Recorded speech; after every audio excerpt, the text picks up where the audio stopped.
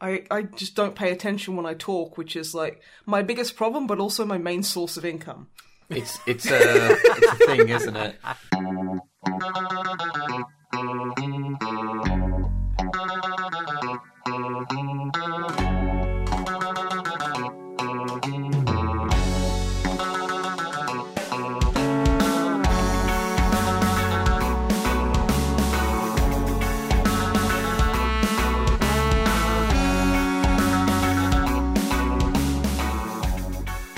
Hello and welcome to episode 120 of the Misanthropod. I'm Snipe, and as always, I'm joined by Whip. Say hello. Hello. And I'm also joined by Trainfucker. Say hello.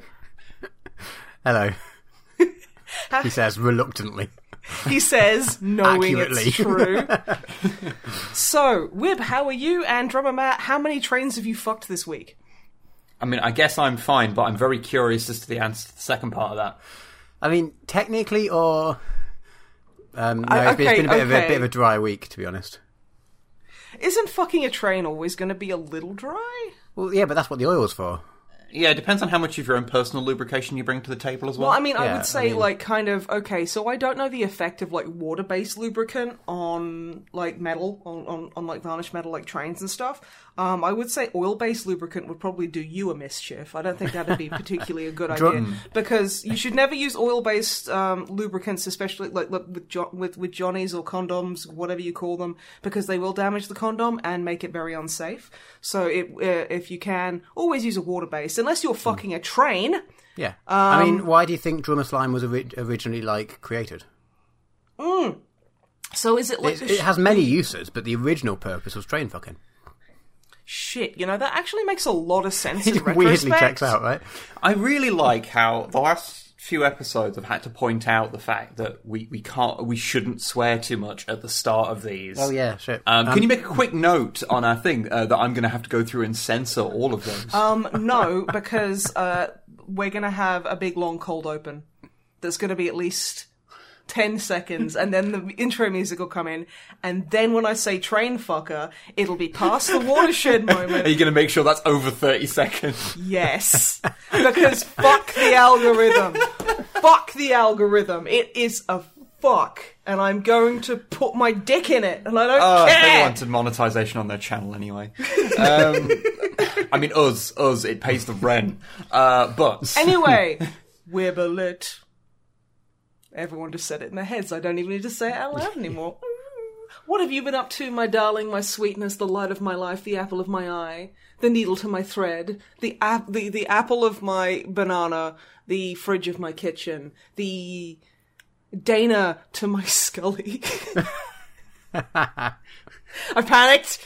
I could tell. I could tell. Do you want me to quickly get away from that so your shame is hidden? That would be really nice. Okay, great. Actually. Yeah. So a few things. So we started a new series, Objective Model Reviews, which is a very silly thing and is sort of the exact opposite of Codex Compliant.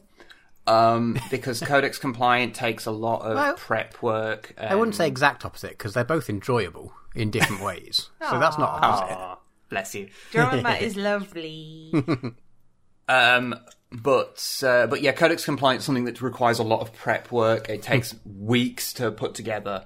And this is something we can put together quickly in an afternoon.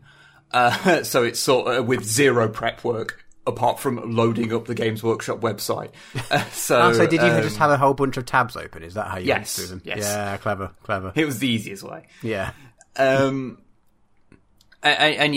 So that's going to be a thing that will keep appearing on the channel. We'll play with the format a bit because it's kind of a fun, silly thing, but it will basically be something that appears in between, like, the Codex Compliant episodes, because It's just a lot of fun to do. It's compared to Codex Compliant, it's relatively quick, and it's just silly, fun kind of non-content that, you know, we also enjoy watching, like, other creators do.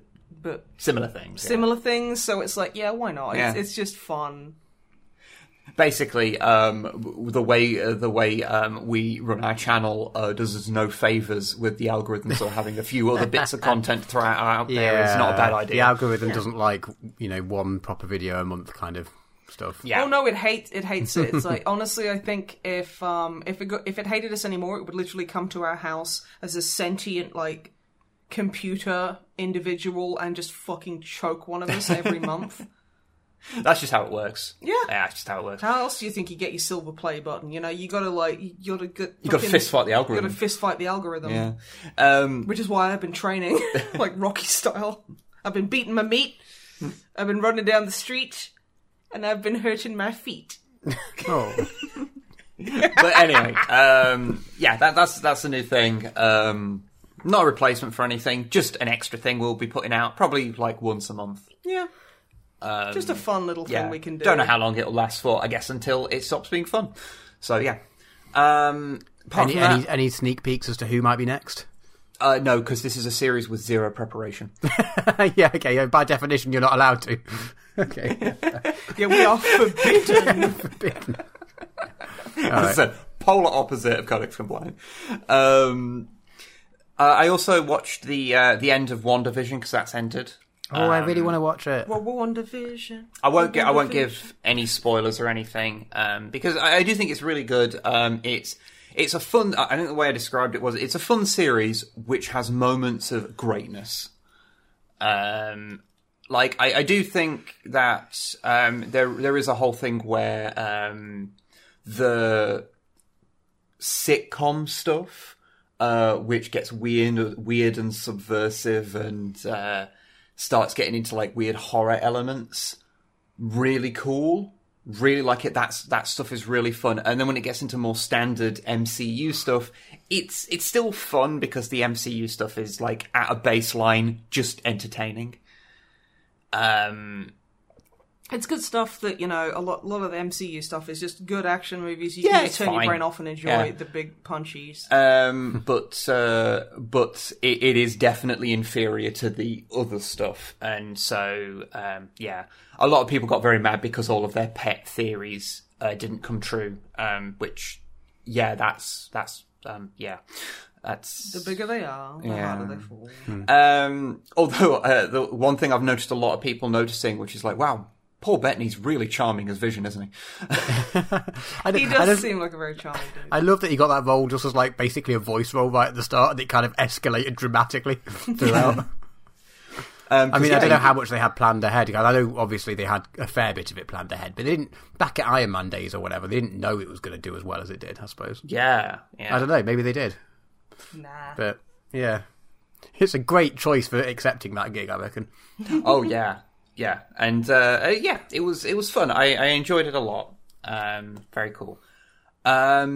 As regards video games, because I have in fact played a little bit of a video game,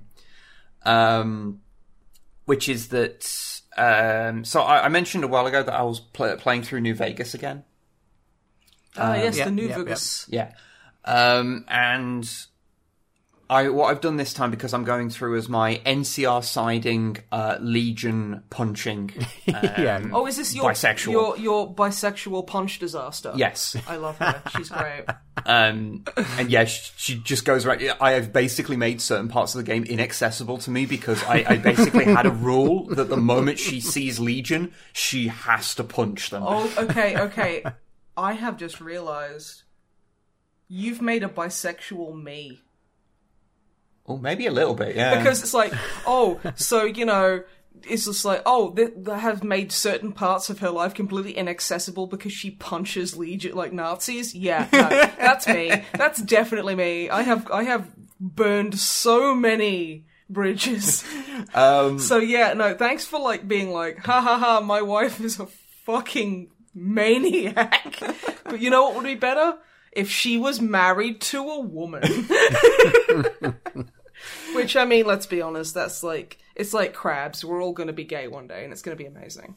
We are all... Is that where life is heading towards all being I'm saying bisexual crabs? The peak of human evolution is comparable to everything in the sea that's just trying to evolve. Come.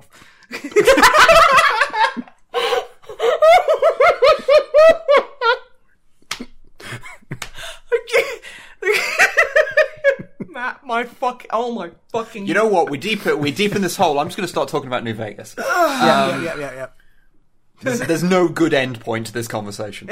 But so when I played through my first playthrough in New Vegas the other year, I did a couple of the DLCs. I did Old World Blues and Lonesome Road, and by the time I'd done those, like I was kind of a little bit like sick of doing things where you're like partitioned off into a separate area, and I couldn't just do the game like as normal and just interact with this quest line at my own kind of pace. So I didn't do the other two. So this time I'm doing the other two. So I've just beaten Honest Hearts, which was fine. It was fine. No Heart of Gold. I probably won't do it again, which is why I like made a save point before the part where you pick which ending you get, and did both of them. Although it turned out that I needn't have bothered, because when I did the ending, because basically on one ending you side with a guy who's like, no, we must kill everyone forever, and another guy who's like, we should just run away forever. And so I initially sided with the let's kill everyone forever guy. Let's kill everyone forever religiously.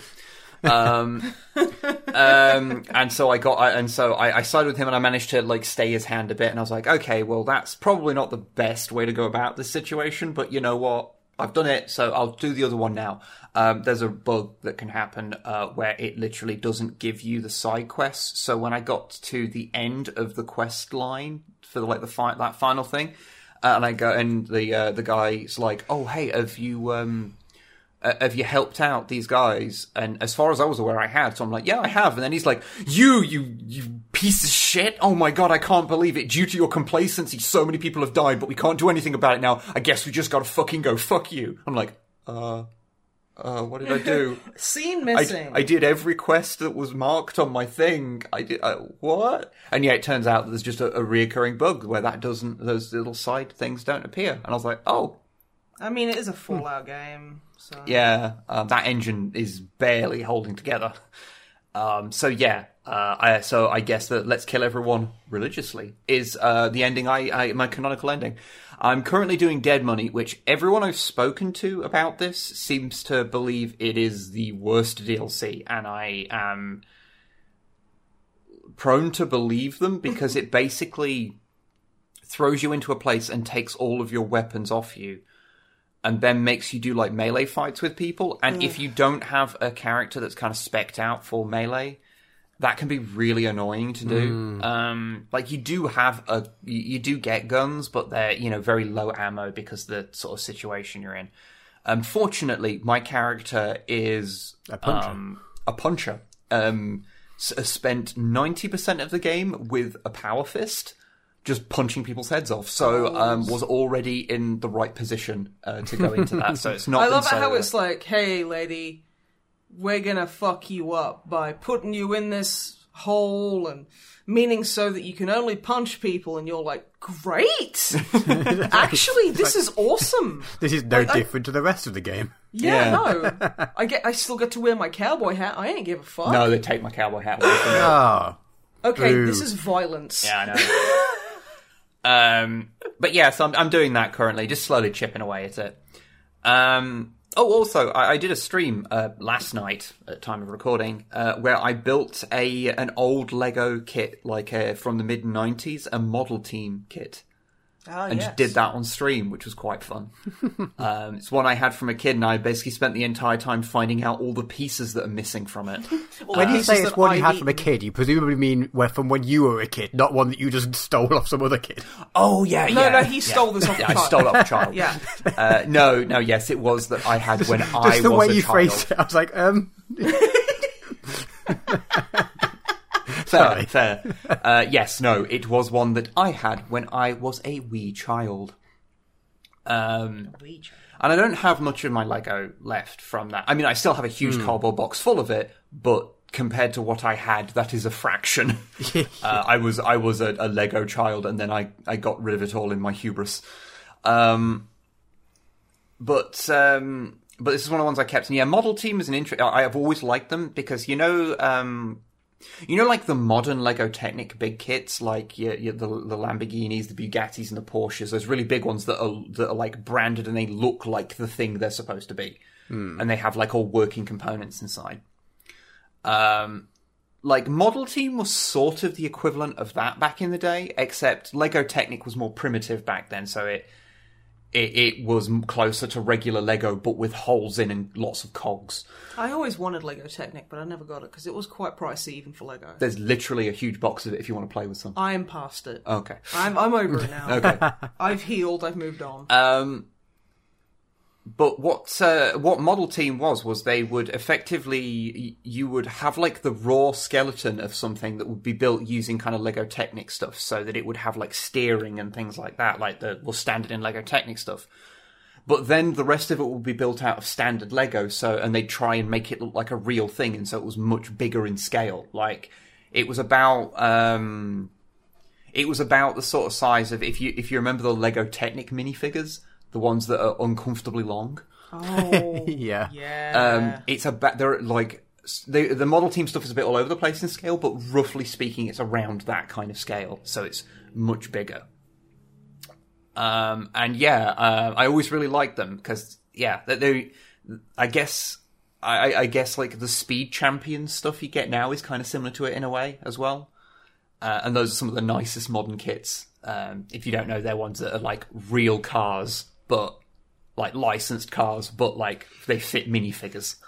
They're great. Okay, I love the idea that I could get like a really sexy car, like a Mustang, or like a Lego Mustang, and just put like that crocodile guy in there, or like that Rio de Janeiro like Mardi Gras minifigure got you, and it's like that's my jam. The first thing I did when I built this thing, this Model Team van. Was I tried to put my knockoff Ultraman minifig inside it. Unfortunately, his head was a bit too big. It couldn't fit in.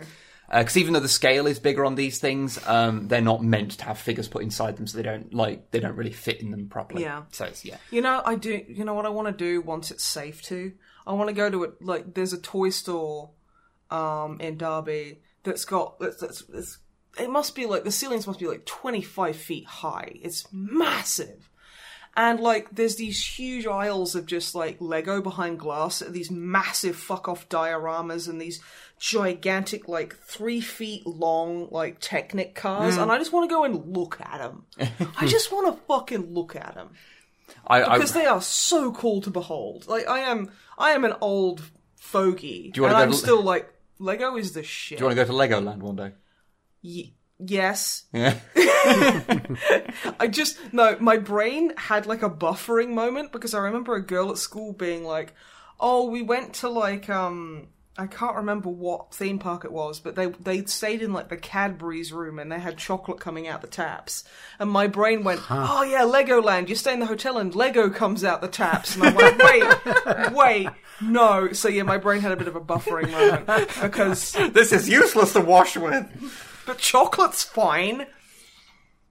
Also, at any given point, there's like people fucking in like the Disney hotel because there's literally a very special honeymoon suite that overlooks like the park. This is like in Florida. Oh yeah. And it's like I don't think you can even like rent it. You have to like enter a fucking lottery basically, and then you can get your honeymoon there. But you still have to pay like loads of money and shit. And there's this like people be fucking in Disneyland. Yeah, there's always people fucking in Disneyland. It's like, oh my god, do you think people are fucking in like the little like mouse tunnels underneath? Definitely. Like there's at least some like over the shirt action going on in the park. I mean, do you think they would fuck in the costumes? The mascot costumes, yeah, 100%. But, can you imagine, like, turning a corner and seeing Stitch taking it from behind from, like, Gaston? Wow. And that was the day the magic died for me. I'm Or wondering... a new kind of magic was born. Well, yes. It's like, do you think that the people are, like... Because there will be sex perverts that go to Disneyland, okay? Where are you fucking going with this? Just let it happen. It's fine. It's fine. It's all in context. Yeah, sure. Can you imagine like going up to like Gaston or something and be like, "Hey, man, like, I'll give you like $200 if you just like rail me behind the toilets, like in character." Like, there's got to be someone who goes around propositioning these poor fucking people. Because, they're not suffering enough working with the public and acting as a character. And getting thrown up on by, like, kids like me who's had too many Freddos and decided to spend an hour in the bouncy castle. You know what I mean? Yes. That's another thing. Okay, so cosplay escorts. Why isn't that a thing? It probably is. I mean, it probably is, but I think it should be a lot more widely accepted. It's like, yeah, no, I don't really fancy an escort, but I will fuck Hatsune Miku. And then it's just somebody shows up at your house dressed as Hatsune Miku. Miko? Yeah, there we go. Hatsune Miku, and just, like, does the sex with you, or I don't know, watches Bones is the TV series. I'm sure this conversation is getting away from you, Summit Fears. Nothing is ever in my possession. You know this by now. Wait, how did the stream go? It went quite well. Aside no from one liked the fact that he called himself Uncle Wib. No, they didn't like that. But it was either that or Daddy. So I would have called myself Daddy. But yeah, no, it was a fun thing. It did have a trailer and like a boat on it, but given how many pieces have been lost in like the 5 house moves I've had since I last built it, I was like, no, this is already a bit of a thing. So yeah, if it helps, you showed me the completed model and you showed me all the little like fixes and kind of counts as you did, and honestly, it looked great. Oh yeah, like I think at the you end, did an amazing job of it. Really, thank you. At the end of the stream, I basically tried to patch over all the parts where there was pieces missing by substituting parts or rebuilding areas, so it wouldn't matter that pieces were missing. And yeah, it went together quite well. But yeah, apart from that, I have one last thing to talk about, which is I really want to do the voice. Please don't, because it blow out the microphone. Which is, I have been watching Robot Wars. Okay, you can go to the other side of the room and do it so it doesn't blow the microphone out. Okay. Are you ready? Okay. It's Robot Wars! Okay, I'm coming back. That was worth it. Okay, you're happy now. That was great. Okay, so, for those not aware, and I want to do it again. You're not doing it. For those not aware, Robot Wars is a show in which people make little remote control robots and then they fight them against each other. And by little, you mean they're fucking okay, they're actually huge. They're like 5 feet long. They're always twice as big as you think they actually are. Now, this was on British TV from like 1997 to like it was 98. 98? Yeah. I remember we looked it up because you were like, because you have this weird gift, I think it's a mutant power, where like I was talking about Mean Girls and you were like, when did that come out? And I was like, I don't know. And you were like, 2004, and then we checked and it was exactly 2004. And like, you're just really good at guessing when things came out, but this was the one time you were a year off. And I'm a year off quite often, but like I'm pretty good at eyeballing like things for some reason. Shut your butt. But yeah, so yeah, late 90s, led into the 2000s. It got brought back a couple of years ago for a few more series. And it's just a competition where people build their own these kind of weapons of war and fight them against each other in various challenges and different things. And and as a kid, I fucking loved it. Because it's kind of like Warhammer in the way that it is just an institution. It is just if you are a child from this time segment in Britain. You will fucking love Robot Wars. You will have experienced it. Same with Warhammer 40k. Yeah, I mean, it's been exported around the world, and it's a bit. I'm not I know there's BattleBots, which is like the American version, but I'm not sure which one actually came first. And I know that it was a thing that was done without being on TV for a while beforehand as well. Underground Robot Fight Club. Yeah, literally. That's how it started. And it's been done ever since, even when it's not been on TV. But I've been watching the TV series because it's just all on YouTube. All the old ones are anyway. I'm currently up to series 4. How many series are there? Oh, there's like 7 in the original run, I think. Is it... How many how many episodes per series? It differs each time. Okay. The first one is like 6 episodes, like a standard kind of BBC English, commissioned series. And after that, they're a lot longer. Okay. Yeah, they do world championships and stuff. But what's been really interesting is watching it through and watching the escalation of it. because one of the cool things is that like you watch the first series and it's a bit crap. Didn't they used to do like different challenges and things rather than just punch each other? Yes, they used to do like obstacle courses and things like that. In the immortal words of line. I don't know what you're going to say, so I can't help you. Yeah, in the immortal words of Max Schreck from Batman Returns. I forgot what I was going to say. Fucking hell, love. Oh, yeah. Yawn. There you go. See, it's funnier because I fucked it up like 8 times, and I am a disaster. I was going to say, do you want us to cut that? But no, that whole thing is staying in. No. Yeah, hi everyone, this is how my brain works, or more specifically, how it does not. Also, you remember your dad popped around to have a socially distant visit, and he literally was like, you should have your own stand-up show. And I was like, I did when I was like 9. And he was like, also, I like it however the podcast. Hi, Kev. Yeah, he listens. Which is really weird for me when I start talking about butts and stuff, let me tell you. But he's a gentleman and pretends that, doesn't bring it up. But yeah, and the way he says, like, you can hear Whip, like, you can almost hear him roll his eyes at you. And I'm like, yeah... You can.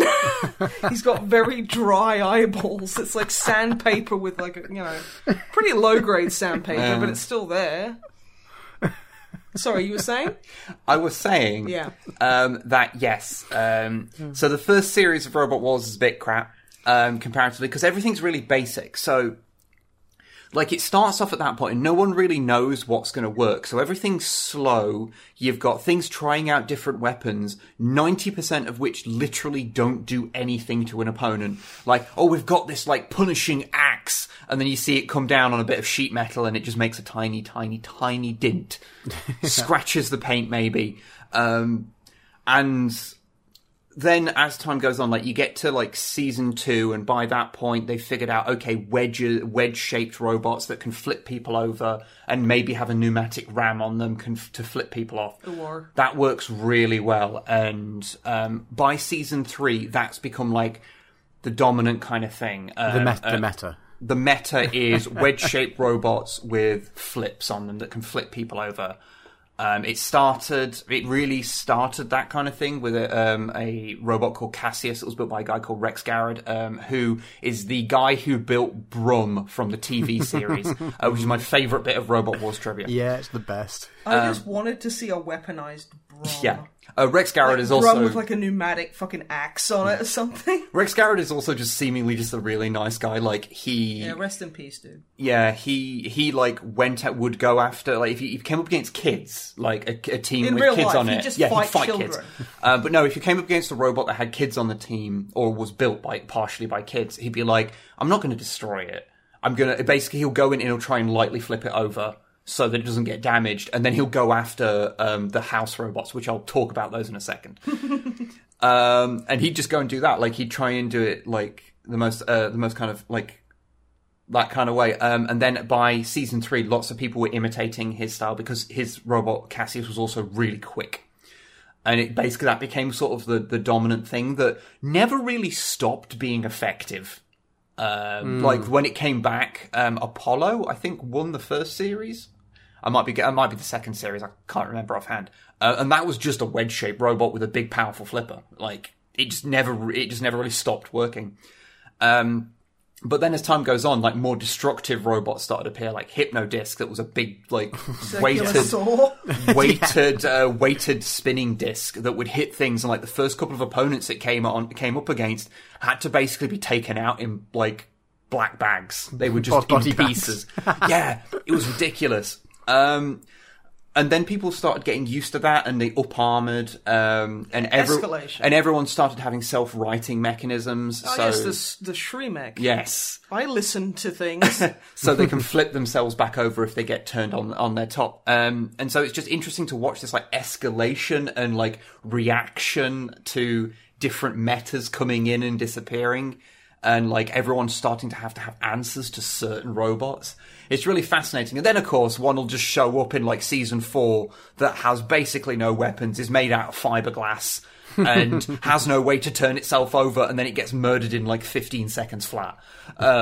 It just occasionally happens, and you're like, wow, okay. What about that one that was literally just an orb of carbon fiber with a fucking spike that just came out the mouth, and was all the robots it was fighting were just like half an inch shorter than where the spike came out? That was Destructibubble. Destructibubble.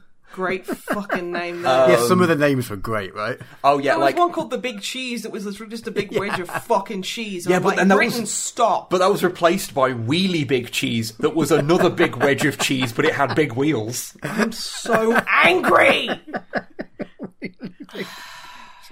Also, the earlier ones. Oh, there was one called fucking like. Oh, what was it? There was one called like Steve. Eric. Eric. It's just like, oh, and here comes fucking like fucking anal blood puncher versus Eric, and you're like, oh, I hope Eric wins. The best part is that the commentator, which is who Snipe was doing an impression of earlier when she just went off into the corner and shouted, "It's Robot Wars." I can do that again. Who I literally forget his name every single time I have a conversation about this. Craig Charles. It's not Craig Charles. I know.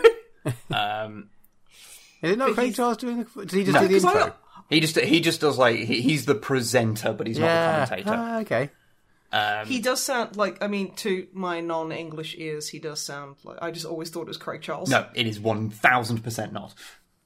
So it is one. Not. Yes, it is 1% not. Okay, it is one not. Okay. It is not him, no. Thank you. Okay. There's actually like a lot of presenters to the show. There's you've got Craig Charles, who's like he's technically the main presenter.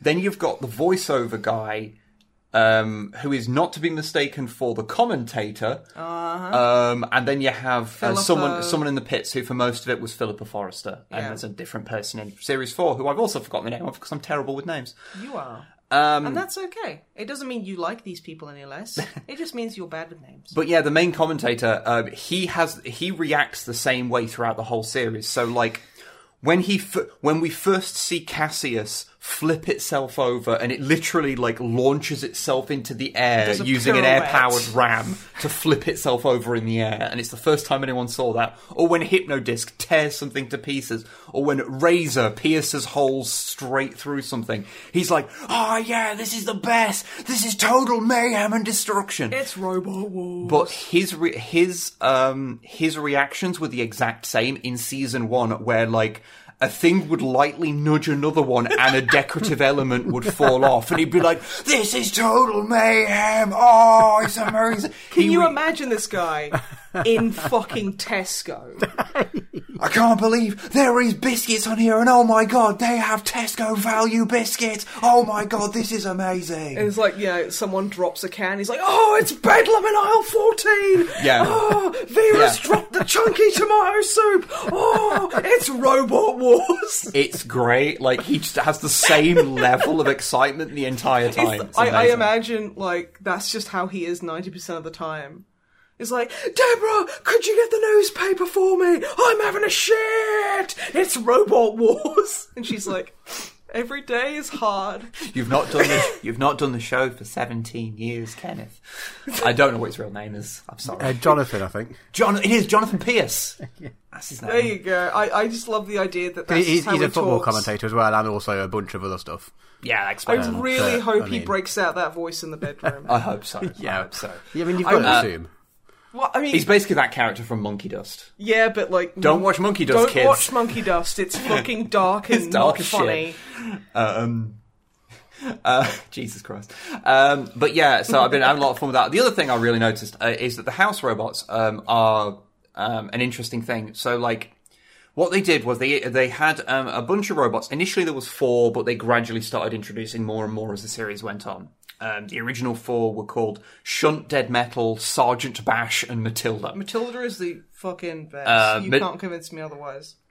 And they all don't have to adhere to the rules that the robots do, because the robots have various rules, like they can't have certain weapons, like they can't have like hardened blades that might shatter. They have like weight limits. Yeah, they have weight limits. They can't have things like flamethrowers or projectile weapons. There's all manner of little rules in there. But the house robots aren't restricted by any of these things. So one of them has a flamethrower, and they're heavier, more powerful. Are you okay there? No, I was just like, oh, I'd like to make a robot for Robot Wars, and then you were like, no projectile weapons, and I was like, I'm just gonna enter a Roomba with a handgun on it. Just duct tape to the top of it. Yeah, just like a fucking M9 duct tape to a fucking room. Well, a lot of the robots have their shells made out of polycarbonate, which they keep saying is bulletproof, despite that not being the case. It is objectively not the case. Oh my god. You can tell because Shunt has a big axe and it just pierces straight through it. Yeah, and if an axe can do it, what do you think something breaking the fucking sound barrier will do? It's bullet resistant. Yeah, that's a different thing. As anyone who's worn a water resistant watch in the pool will know. Yeah, resistant resistant and proof are different things. You're like shatter resistant rulers who I saw break more than any other type of ruler. Well, that's because people would try to. It was very fun. But yeah, and these house robots are like these big powerful things, and they look really cool. My personal favourite is Shunt. When I was a kid, I preferred Dead Metal, but these days I'm a Shunt guy. I think it's because it looks like something an orc would build. It's like... They all have backstories as well. I was like reading up about it. They're all supposed to have like Shunt is supposed to be like an ex-Soviet what? Like nuclear waste disposal bot or some shit like that. God. Oh my god! Nonsense. Oh my god! The bots are literally Rainbow Six Siege operators. Yes. Yeah. Okay. Yeah, and if you want to know the level of of naming conventions, like I've told you, the first ones that were added later, the two biggest ones were Sir Killalot and Mr. Psycho. that Mr. Psycho sounds like a fucking 90s FPS like boss. Yeah. It's like, oh yeah, Mr. Psycho, he was a bomb disposal expert from the Soviet Union. And he comes out and he goes, Harusho, because no one knows anyone who's actually Russian. Now, the thing is, when they started introducing these bigger later house robots, because the initial 4, I think because they introduced when they made them and they didn't know what other people would be entering. So you kind of quickly find out they're all a little bit shit in their, early appearances. I don't remember that from when I was a kid, but watching them through again, I'm like, these get pushed around all the time because comparatively, because you'll be used to the kind of the total mayhem. No, it's not to do with that at all. No, it's because when they were initially put in, their weapons weren't as powerful, they weren't as strong or as heavy, and so they get pushed around a lot. And the drivers weren't as good at them either. So, Shunt especially looks like it must have been a nightmare to drive in those early seasons, because if it was anywhere near a pit or any kind of drop, it would aim for it. They'd try and drive up a ramp and it'd just slide off the side. They had a sumo competition where they had to drive into the center of it, and on a couple of occasions it just basically fell off it. It's just because it was oh shit, it just drove badly. Maybe they were going full method. But yeah, they get kicked around and knocked around all the time and tipped over constantly. And it's only sort of later on when they introduced them more heavily, things like Sir Killalot, who was big enough that he could physically pick up competitors' robots. Oh. And they started to get more dangerous again. And they were okay, we need to make these because they're getting beaten up a lot by competitors. I think in a later series, someone did actually manage to toss one of them out of the arena. Get it. Because that became a thing. I think it's in season 3. There's a robot called Chaos 2. That boy. Which is what I think was one of the most successful ones that was ever in it. And it entered, I think it was one of the semi-finals, and it just literally hurled an opponent out of the arena, and they were we thought we were going to get disqualified for that, because there's no rules for it, because no one expected anyone to do it. Hardened steel on them or anything.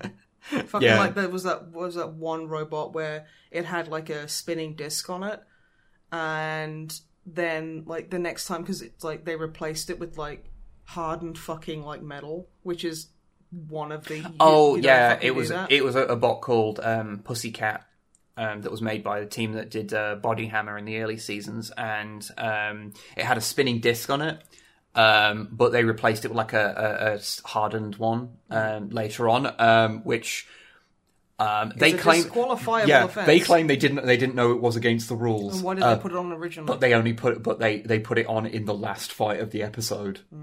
So I kind of suspect they knew and they thought they could get away with it, and it basically hit the sidewall and it shattered and they got disqualified for it. Yeah, because that could have fucking killed somebody. Yeah, that's the reason. Apparently, because in the first season, Jeremy Clarkson presents it, which does make the first season a little bit awkward to look through. Because you have to look at Jeremy Clarkson. But he apparently nearly got he apparently nearly got fucking killed because a blade came off something and flew and hit the back wall behind him, like embedded itself in the wall. It was a warning. The machines were fighting back. Fuck you, Clarkson, you racist piece of shit.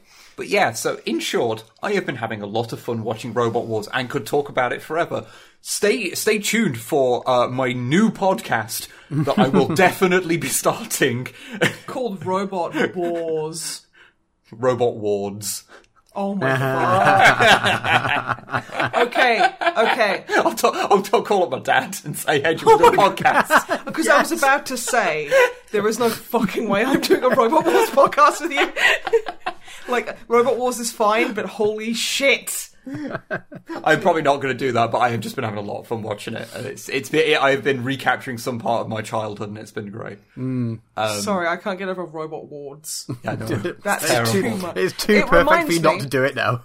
It reminds me. I'll message Matt Ward on Twitter and say, hey, do you want to do Robot Matt Wards? Yes. Okay, that would be legit. But yeah, it reminds me of something Drummer Matt said to me the day we got married. Yeah. Which is, he kind of leaned over with like a glass of champagne and was like, you know, I suspect you only got married, so your surname would have war in it. I was like, oh, yeah, I didn't think of that. That was a weird day. But that is all I have to talk about. I'm sorry I spent so long talking about Robot Wars. You are not fucking sorry. You loved every fucking second of it, and the only reason you do it because you saw me literally just looking at the timestamps, being like, I'm probably not going to make that podcast. I'm sorry, everyone. I'm sorry. It made a fun joke though. Tell Wib he should make a podcast because it's nice to hear people talk about things they like, even if I don't quite like them as much as they do. Yes. Matthew. Hello. What have you been up to? If you say Robot Wars, this podcast is dead. I have not. But I really want to now. No. I was very tempted when you put it on Twitter, and I was like, "Oh, I should do that," and then didn't. But now you've spoken about it, I'm like, No, I've been watching a few bits and bobs. First up, we've been watching the Harley Quinn cartoon. Oh, I need to watch it. It's so good. Have either of you watched it? I feel like we've spoken about it. Whip's watched the entire run, and he keeps every few minutes. I have, yes. And okay. It's great. It is. I love it. Really, really good. And we've not finished it yet. We're like towards the end of the first series. Okay. It's so good. Oh wait, well, we've accidentally watched the first half of like one of the episodes halfway through series 2 because I didn't notice when I was clicking on it was series 2, episode 7 or whichever it was, rather than series 1. So we watched half of it. We're like, this feels like things are happening that haven't been explained yet, or like what? And then yeah, it's a really exciting series. Really good. Did it take you a little bit of time to adjust to the level of swearing and violence? Fucking the poor. Honestly, no. We were just this checks out for Harley Quinn. Like, cool. To be fair, you are friends with like us, who live under the power lines of the word fuck. Like, it wasn't like a problem, but it was just I was not expecting quite as much as there was. I was like, oh, okay. Like my one thing I thought about it when I was watching it is that it feels like. So, how far through Venture Brothers did you get, Matt? Definitely up to the point where it started coming out really sporadically. Yeah, because a season every few years. Yeah. So then I kind of forgot about it because it didn't come out often enough. Yeah, so but relatively far way through, I think. Yeah, because the very end of that, because I watched through the whole thing. Was it last year? I think. And like it's Venture Brothers has a really shaky start because it's full of slurs and like some of the humor's really shitty, and there's a lot of transphobic jokes, and it's so of its time. Yeah. But there's like the nucleus of something really cool there.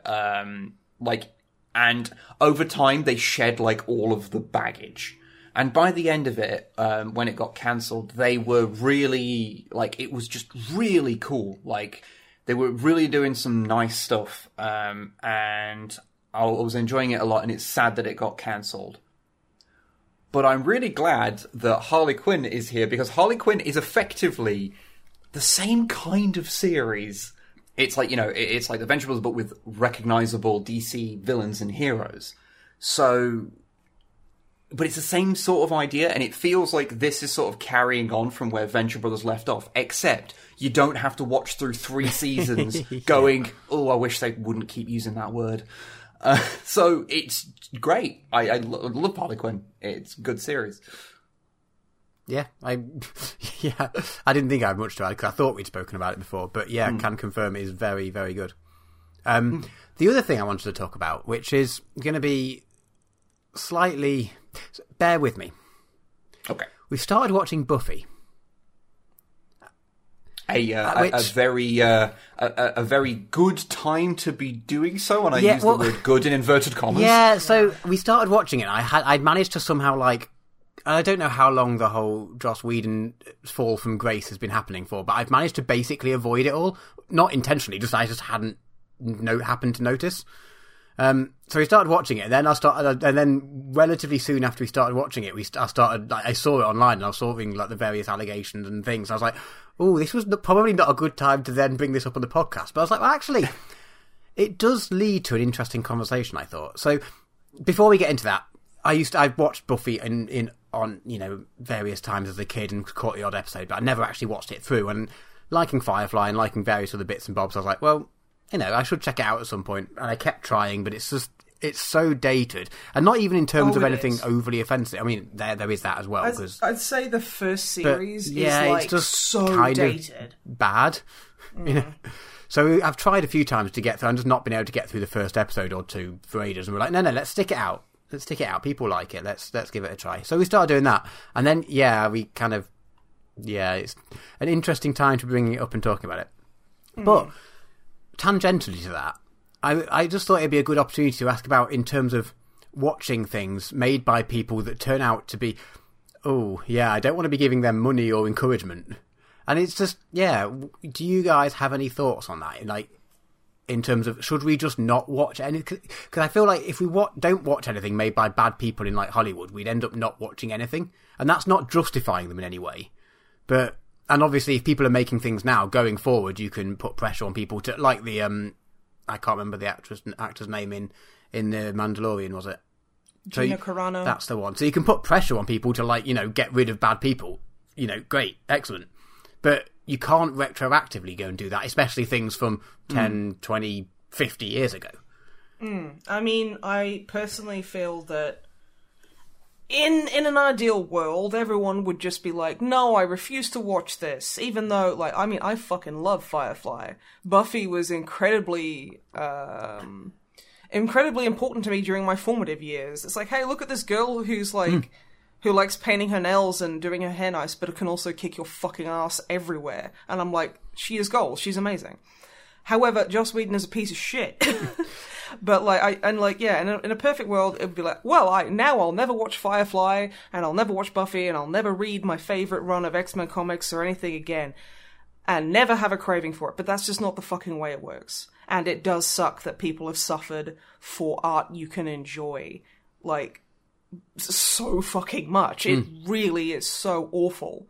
But I mean, I kind of personally, I can still watch Firefly because a script is is good, bad, whatever. A lot of the time, actors and stuff make it. So I tend to fixate on more of the acting and the actors. Because, I mean, Joss Whedon is not a story writer. He is a character writer. Which is not, again, of all the negative things I'll say about him, that's not one of them. Because writers, everyone creatively has a certain thing that they do more of. Joss Whedon writes one character. He writes one woman. But no. So it's like, you know, I kind of go, no, I can still enjoy this, and it's like, of course, this is not to say that there's certain people who stuff I like or have liked that have done some incredibly abhorrent fucking things. Don't want to dwell too much on it, but say like The Lost Prophets. Really fucked up stuff. If you really want to Google it, big warnings there. Yeah, it's just like, I can't listen to any of that music at all. And the thing is, I think because it's music, it's easier to not consume. But when it's like a TV show or a movie, there's so many elements in that creation. There's like, oh, I just really like this actor anyway, and you know, I really like the way he or she or they deal with the character, and like the flair they put on it, or like this, and like, oh, you know, my favorite makeup artist works on this sci-fi, and oh, they're fantastic. I see it's a lot harder to disconnect from that kind of stuff. That's like, this is not a prepared statement, so there might be holes in it. No, I think, but I'm not saying that you're a bad person for enjoying a bad person's work. It's just, I feel like it's kind of like consuming quote unquote problematic media. It's fine to consume it, just be aware of its issues. That's probably really good. I think there's the big thing, which you touched upon there, which is that when you're talking about, like, it's one thing where, like, oh, if X YouTuber who is a bad person, not watching their content, fine. That's like a thing, because you can just completely cut that off because it's just them. It only benefits them. And it is very direct. Like, very directly transactional. That's a very direct thing. Whereas when you're talking about a TV show, hundreds of people work on a TV show. And we there's that whole thing of, like, you know, as humans, we have this horrible habit of attributing great works to single people. As opposed to, like, especially movies and TV you shows. Just sit there and go, oh, Steven Spielberg, what a fucking genius, Jurassic Park. It's like, no, it's Phil Tippett. And then, like, the 30 people he had working for him. And, like, you know, the hundreds of other people who were helping him keyframe shit, who were, like, doing the makeup for the actors, like, all this kind of stuff. Yeah, like, it's like a fucking ecosystem of people. And so there is that thing where, like, on the one hand, like, I don't, like, I again, not a prepared statement, but sometimes, you know, you watch like, there's some things that have been made and, like, it was a bad experience for certain actors and things, and to then never treat it as if it existed does kind of say, well, then all that shit you went through is for nothing. It is, but that's also I don't mean that per se, because that makes out like it's worth going through bad things for good art. It is which is not the case. Difficult philosophic problem. There's the Mass Effect. There's an analogy to kind of like eugenics in that. Where there's a point where you can go, oh yeah, this absolute fucking monster scientist, this evil fucking piece of shit, has tortured, has tricked like Krogan, because very quickly Krogans like have very low fertility rates, so they're like you know, the stillbirth and just miscarriages are sky high because of a weird fucking like the genophage. The genophage, which was a virus created to control their population. It's really fucked up and horrible. So this scientist is like, oh yeah, let's go and just basically just do whatever I want to all these Krogan women who are having trouble conceiving. And the thing is, it gives you a conundrum. It goes, okay, well, we can destroy the data, which means that, yes, all these people have died, and horribly. Like, they have suffered immensely. But if we keep it, we can use this as building blocks to actually help cure them. And it's like, wow. That there's the philosophical, moral because like neither. You see, of them... I'm going to be honest. You are also leading then into a Nazi stuff. Yeah. Well, that's exactly. That leads into an interesting point, because that story in and of itself is an issue, because that effectively offers it reinforces a myth about the shit the Nazis did, which is that it had some medical value, because most of the shit the Nazis did, there's that myth that, yes, they did all these terrible things, but we did get some, modern medicine from it. That's not really true.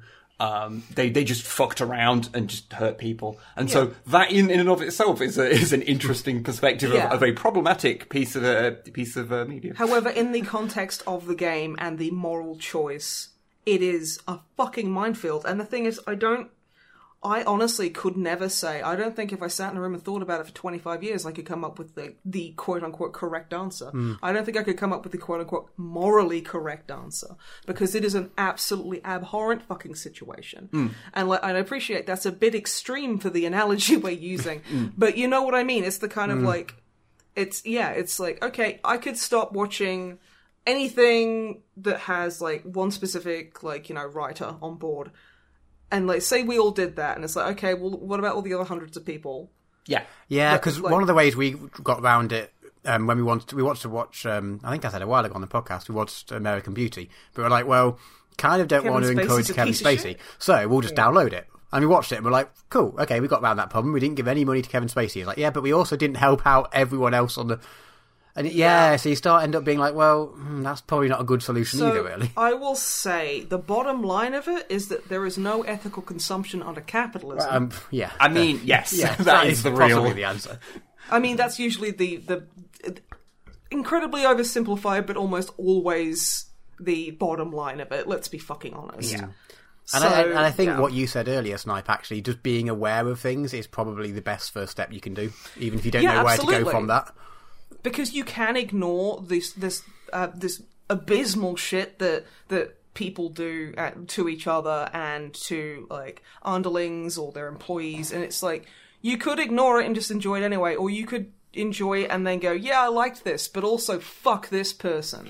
How fucking dare they? Yeah. The other option is to simply wait until the offending people are dead, and then you can consume it like reading H.P. Lovecraft, where you can go, wow, this dead guy is really racist, but he is also dead, so he is seeing no benefit from me reading his book. It's like, haha, look at this big dead bitch. Yes. I love H.P. Lovecraft, the big dead bitch. I like that, actually. I like that a lot. That is one way to approach it.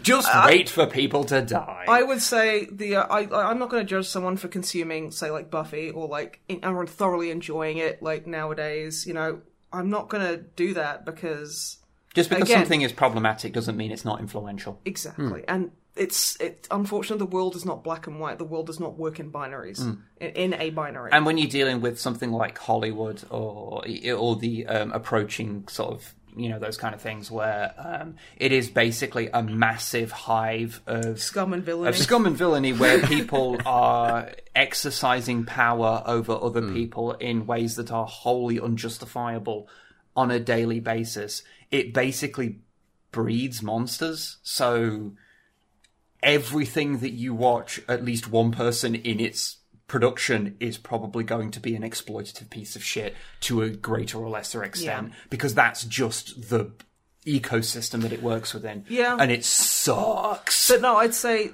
again, the personal solution for me is, again, consume the media if that's what if you feel comfortable enough to do so, because some people might not. Some people can stomach that. But be aware of the suffering, and then, hold these people fucking accountable.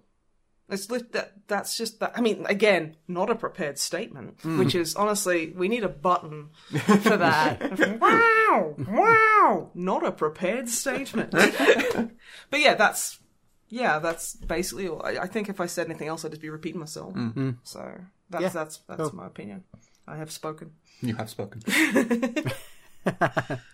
Yeah, it's possibly something that would need a bit more thinking about it, rather than me just springing on you both in the middle of a podcast. But I just thought it'd be an interesting direction to have a bit of a chat about. And it is a very interesting moral dilemma. It's incredibly tricky. So no, it's an interesting idea. But I mean, that aside, that whole big giant box that I can't lift up and put to the side aside, we're quite enjoying the series. It's very, of its era. Some of the costumes are just like, it's excellent. Like, the stuff they put Alison Hannigan in, where it's like, oh yeah, he's like this stupid little fucking, like, rust-coloured felt hat with a giant plastic fucking sunflower on it, and you're like, I want to die. I do like how a lot of the characters... to die. I do like how a lot of the characters look like extras from Clueless. Yes! Also, do you all like the episode where Xander and a bunch of mates eat the fucking principal? Yeah, right. They get possessed. That's not going to go there. Oh no, it went there. Okay. I don't think Xander. I don't think he was involved, right? No, but like I think they do leave it kind of hanging. But yeah. it's like, oh, he probably didn't, but it's never like directly. Yeah. So yeah, I love the idea that he's like, yeah, let's just eat. Is it Principal Flutie? He's something like that. I don't know. Yeah, it's like, let's just eat the. I mean, he's not been around that long, so I can't remember.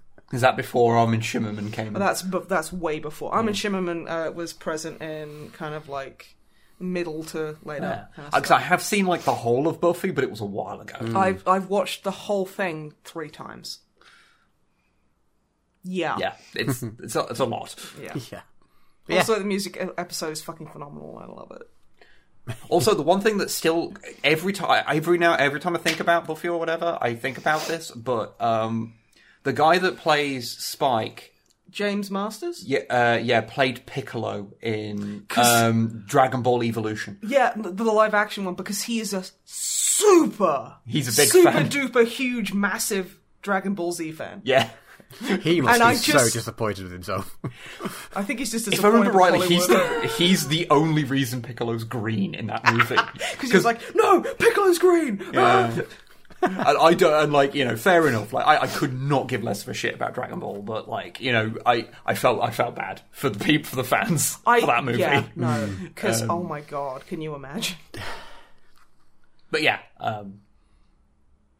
Buffy. Yeah, Buffy's good. Very last thing I just wanted to say is that we finished Ghost Giant, the VR game that we've been playing. Oh yeah, Ghost Giant. It's really lovely. It's like it's so content warning and spoiler warning, but basically it the background story. So they're not the direct story of the kid you're like playing with, but the background to him and the sort of setup of the whole thing is about like depression and mental health stuff, kind of just floating in the background. And it's got a really lovely like end that like wraps up the whole thing nicely, because it's sort of like, is it just doing this to like get the emotions or get the and you were like, okay, it's probably fine, but yeah. And then it gets to the end, you're like, oh no, that wrapped up really nicely, and it's just ends up quite positive. Not that we were sort of expecting it wouldn't be, because most things usually end up quite nicely. But yeah, really good game.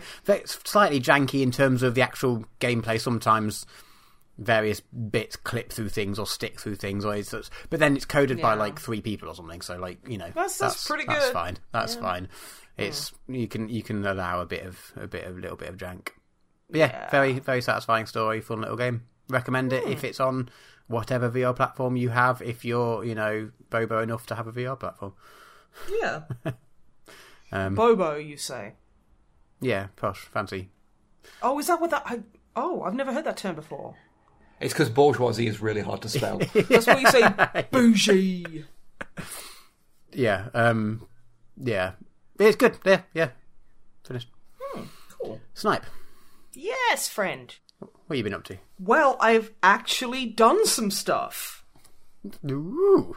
Yeah, right? I'm as surprised as you. So I'm going to start off with, and this is going to surprise a lot of people, a horror movie I watched. Nice. Shock horror. Called Investigation 13, which, now, it is not a good movie. No, that sounds like a B movie. It's... Oh shit, I've just remembered which movie you're talking about. Yeah, that one where you were like, I need to go to bed, and I'm like, there's 7 minutes left, and you were like, I need to see how this bullshit finishes. Okay, so, from the bat, it's not a good movie. It falls back on some really fucking annoying mental health, like, crazy people are the real, like, terror kind of, like, bullshit. Okay. It uses spooky Native American magic. It's... Okay. But, like, I can't hate it. Because honestly, I was moderately entertained because it was so fucking bad. And, like, okay, so the story is... there's a group of like college students, and the main girl, I can't remember her name because I can't remember any of their names because I've slept since then. She has a bad wig and the only person in it that can fucking act. And they're doing like let's do a video about this haunted fucking like ex-asylum. And it's like talking about this guy, and it's like it cuts to really badly drawn like storyboards of like this guy who like, oh, his parents like were drug addicts and abused him, so obviously that means that he is inherently evil. The way these are animated, I can best compare. Okay, animated is doing a heavy fucking job there. Do you remember those kind of escape the room games from Newgrounds? Where someone would, with basic Flash programming knowledge, would make these little escape, like, kind of point-and-click adventure puzzles to, like, escape an area. Yeah. And they were all really bad. But they didn't know how to draw, and then they'd have to, like, draw people. Yeah. That's what it looks like, and the quality of animation. I'm talking about 2004 Newgrounds here. It's really... I mean, they obviously didn't have the budget to, like, film them live action. And honestly, good on them for trying something, but I would have been like, no, because it's Whiplash. There's no point. It has no relevance within the presentation of the story. But anyway. And it's like, oh, this nurse comes in, and this guy's, like, getting, like, electroshock therapy all the time because he killed his parents and scalped them. And it's like, okay, woo, he scalped his parents for being shits. Okay, woo.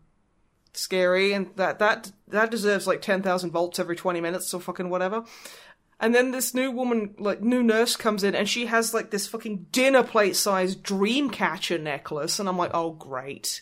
We've got the fucking white girl from fucking Pinterest, like, I just really attune to people's energy, and I just feel like, I belong here. This is my job in the universe, so I'm gonna make some karmically correct things, and that kind of like, that kind of weird phase that some people go through. Anyone whose like ASMR thing gets triggered by that, you're welcome. Yeah, you're welcome. Sorry. But yeah, and he's like, no more electroshock. And the voiceovers on these cartoon parts are really badly acted. It's very entertaining. And she's like, oh no, sweetie. I'm not going to electrocute you. You have an evil in you. Do you know what this is? It's a dream catcher. And it's like, yeah, that are typically hung above someone's bed. Like, what, your tits are having bad dreams? What the fuck is going on? Because it's supposed to catch the bad dreams in, the web. It's like the PS1 game Nightmare Creatures, except it's Nightmare Titties. Nightmare Titters, yeah, exactly. And, like, she does some fucking Native American incantation to, quote-unquote, banish the evil in him. And it's like, okay, and then it cuts to modern day, and the group of fucking college students meet up with an old woman, and I'm like, that's the nurse. Spoiler alert, it's the fucking nurse. And then it's just, they're like, oh, they're wearing, like, glasses, like cameras on their glasses, and they're like, yeah, no, we'll get locked in here until morning, and just film shit, and of course, like, they're getting knocked off one by one, and it's just really silly. And the bad guy is just this skinny old, like, guy in New Rocks. But the thing, he's got, like, superpowers, but then it never talks about, like, his like, weird Native American spell that was cast on him.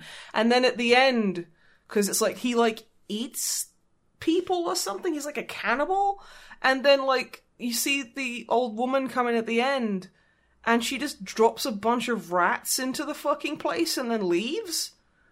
And then it's like, you see the guy's hand jump out and he grabs a rat, and the rat's like, oh, fuck. It's actually very cute.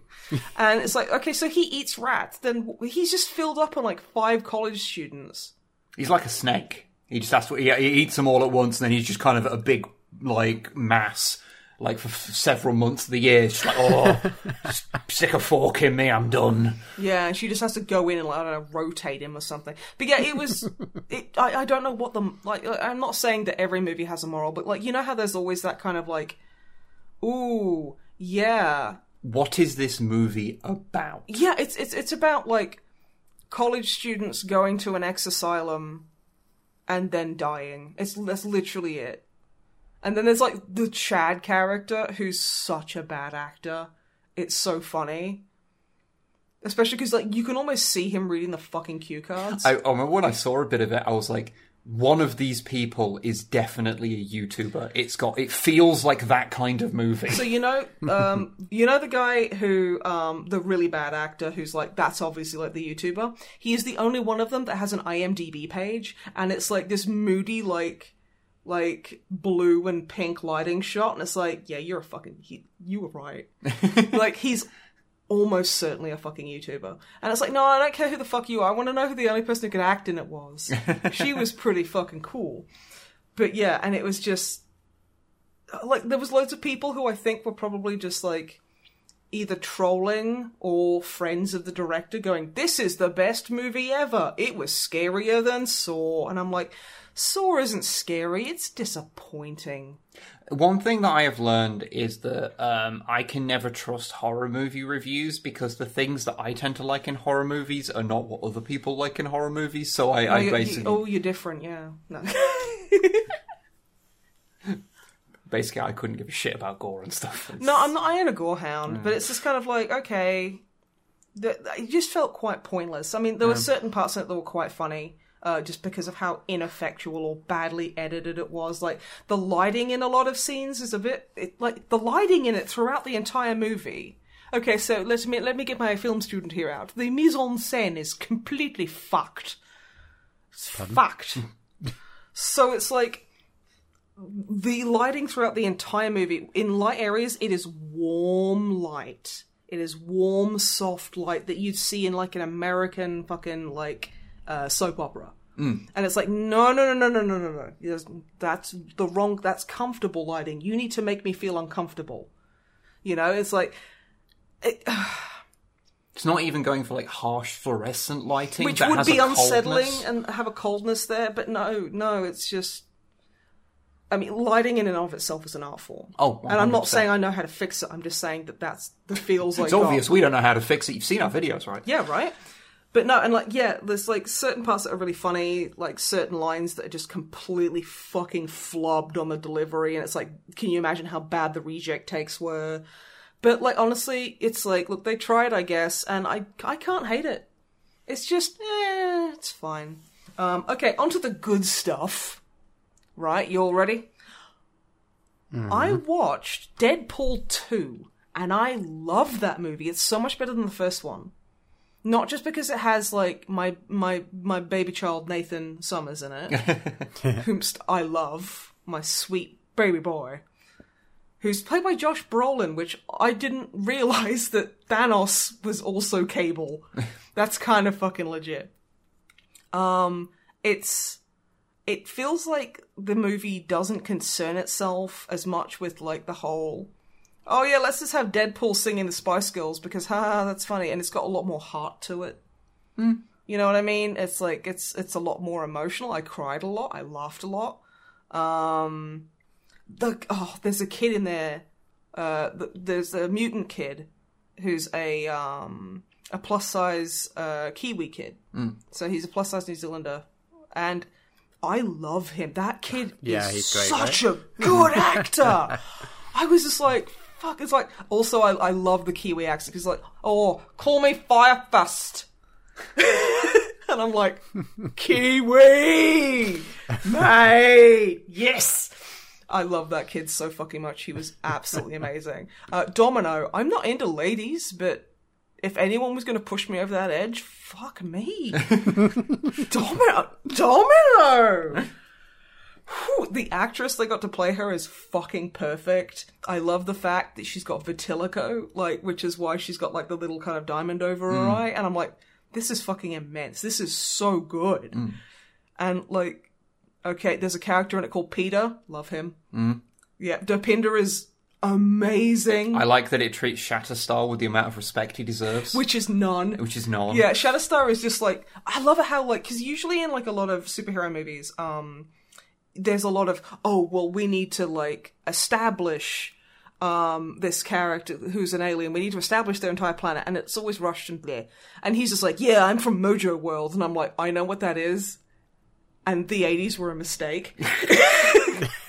And they're like, okay, sure, come on in, X-Force and everything. And it's great. And I love that there's a part where Cable aggressively maintains eye contact with Wade Wilson while applying lip balm from his fucking, bum bag or fanny pack, and just, grits out the words, "You remind me of my wife," and he's like, "I'm sorry," and he's like, "No, I heard what you said. I'm just really disappointed that you chose to do that while maintaining eye contact and applying chapstick." And it's like, I loved it. I love it so much. But yeah, no, I honestly, I couldn't stop fucking talking about it. I was like, "Wait, will you watch Deadpool 2 with me?" And he was like, "Fine." And then I was like, "This is a good bit. Ah! This is, this person gets ripped in half. It's really cool." But yeah, no. It's really cool. And Marina Baccarin is a joy to watch in anything. That woman is from the fucking Feywild. How is she still so beautiful? How is she not aged in the last 15 years? I know, she is so... She's a fucking elf. She is an elf. She's an elf. Yeah. She's so gorgeous. And, I had so much fun with that. And, the meta shit, I'm not going to spoil anything, but the meta shit, during the credits, it's that was a lot so funny. It was really good. And, all the characters were great. It was nice. But yeah, I really enjoyed that. And honestly, I was kind of worried how they'd do Cable. But they did him perfect. Because, Cable's not even done well in the comics most of the time. Okay, Cable is one of my favourite comic book characters, and you are 100% fucking correct. Isn't he a Liefeld creation? He is! So is Domino. Yeah. And I think that Shatterstar absolutely is. I thought there was a part in it where it's like, oh wow, you're a character that looks like you. It looks like you were designed by someone who couldn't draw feet. Thank you for referencing Liefeld's inability to draw feet. He's talking about how luck isn't a mutant power, and it sounds like something that someone who couldn't draw feet came up with. Yeah. And it's like, I like it. It's fun. It's fun. Also, he accuses Cable of being from the DC universe because he's so edgy, and I'm like, I love you. But yeah, I'll stop raving on about that, but that was very fun. A series I started watching is Narcos. Okay. Which is a Netflix original series based on Pablo Escobar, and just kind of the whole big cocaine surge in the late 70s, 80s. From Colombia. I have a single fact that I may be misremembering about Pablo Escobar. Is it that he owned a hippo? It's that he owned a hippo. Yes, he owned a hippo, and yes, he just fucking released it. Yeah, he just released it. There was a fucking hippo Isn't running around in just Colombia. a small herd of hippos that just live in Colombia now because he released them? Cocaine is a hell of a drug. Cocaine is a hell of a drug. Makes you buy hippos. But yeah, no, and the thing is, so I have a complex series of emotions with this, because I started watching it because I'm on a Pedro Pascal kick, because I just think he's great. His goals, he is a sweetheart. And it's just fun to see him play these absolute bastards. And he's in it as a cop. And I'm like, okay, so everyone in here is a piece of shit, really. Pablo Escobar and his mates are fucking terrible. The cops are just shit. And literally in the fucking first episode, it's like, so it kind of gives you a rundown of the whole trade routes from Colombia to Miami to sell all this this really high grade cocaine, and how it was just bleeding into Miami and just fucking everything up. And they had mules, they had all this horrible fucking shit. It was just gross when you're talking capitalist bullshit happening. When you're talking about the whole drug wars and things, there is no good guys. There's just dickheads and victims. And it's just everyone is a piece of shit apart from one character in the first episode. In the first episode, because there's the main character is a DEA agent white guy called Steve, and it just makes me laugh because he's so fucking generic. We must have generic white American guy. Well, you see, if there's anyone who talks like with an accent, then we won't be able to understand. How am I supposed to put myself in someone's shoes if they're not like this generic white man? Whatever. It's supposed to be loosely based on shit. I mean, obviously, it's going to have a lot of dramatized stuff, and they're going to either like combine certain people into like a certain character or just remove them altogether if they're not convenient. I appreciate that, but it's still just very funny to me. And he's out bowling with his mates, and his mates, like, while he's bowling, are like, oh, let's pretend that hot blonde at the bar was checking him out so we could go and tell him to try and chat her up, and then we can laugh when he gets rejected because, you know, ha ha ha ha ha. That's a horrible thing to do? Yeah. Whatever. So he goes up and he's like, hey, how's it going? And she's like, busy. And then just keeps talking to her mate, and I'm like, okay, we stan. I don't like the wife, because, you know, later on she's like, oh, there was a 17-year-old drug dealer that you killed? Good, he deserved it. And it's like, oh. Okay, I'm not even going to start taking into the social, like, political kind of issues there, lady. But sure, fucking go off, you rich white bitch.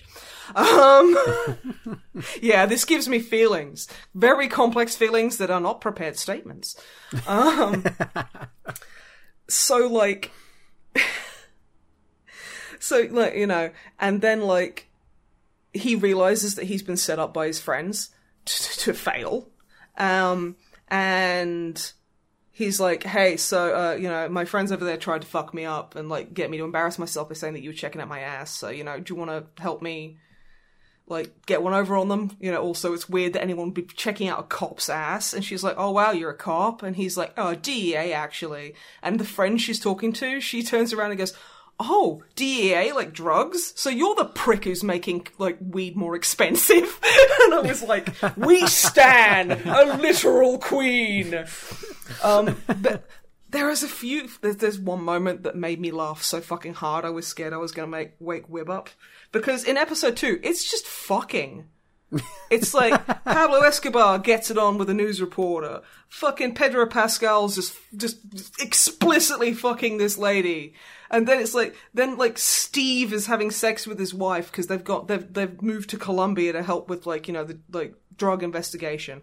And she's like bouncing all over him, and you hear a couple of gunshots, and she's like, oh my god, what is that? And he's like still in the throes of passion going, oh, it's probably a 38. And it's like, that is fucking brilliant writing. It made me laugh so fucking hard.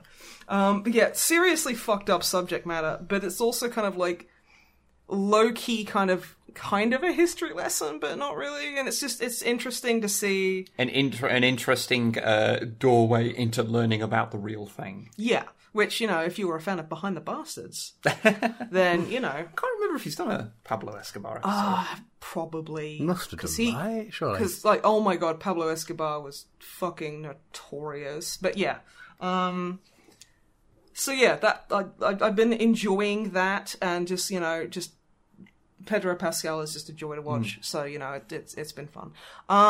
Last thing I've been watching is, I remember I spoke about reading this manga on the podcast like a year or so ago. Promised Neverland, or The Promised Neverland, I can never remember. As an Australian, I like to remove the from the beginning of nearly all of my sentences. But yeah, and I'm still not going to spoil it. But it was about a bunch of children who lived with a lady adult they all call Mum or Mama. And basically there's something sinister going on at this school, like this like boarding house.